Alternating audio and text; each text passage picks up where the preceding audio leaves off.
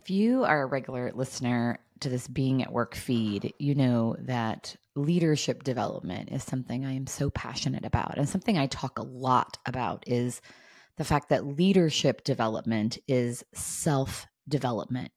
So, as a coach and a facilitator, my work is not teaching anyone anything, it's about pointing people back to who they are. Because the real work of leadership development is understanding who you are so that you can be more of that, more of your natural strengths. After all, each of us has these God given gifts. And so the work is in finding those natural strengths, those natural values, and being more of it.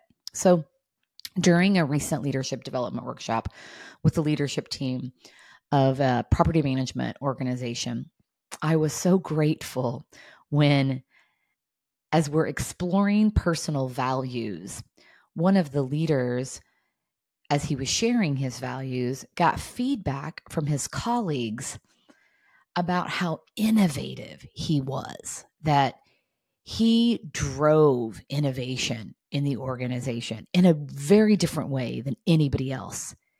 And yet, he did not have innovation in his value set.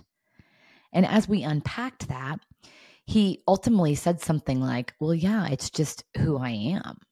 Like, he didn't see it as a value, but actually, it is such value that he brings to the organization.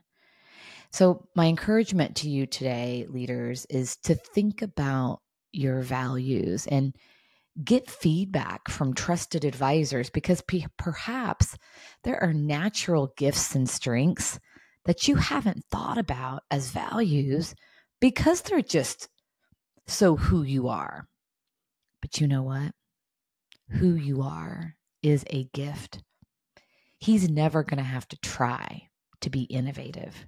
It's just how he looks at the world, and he gets so much energy when he's in that space. And that is the gift that he brings. So, what about for you? Do your values represent your natural gifts? Who you are? Because wherever you go, there you are. That's the only constancy. And there your values are.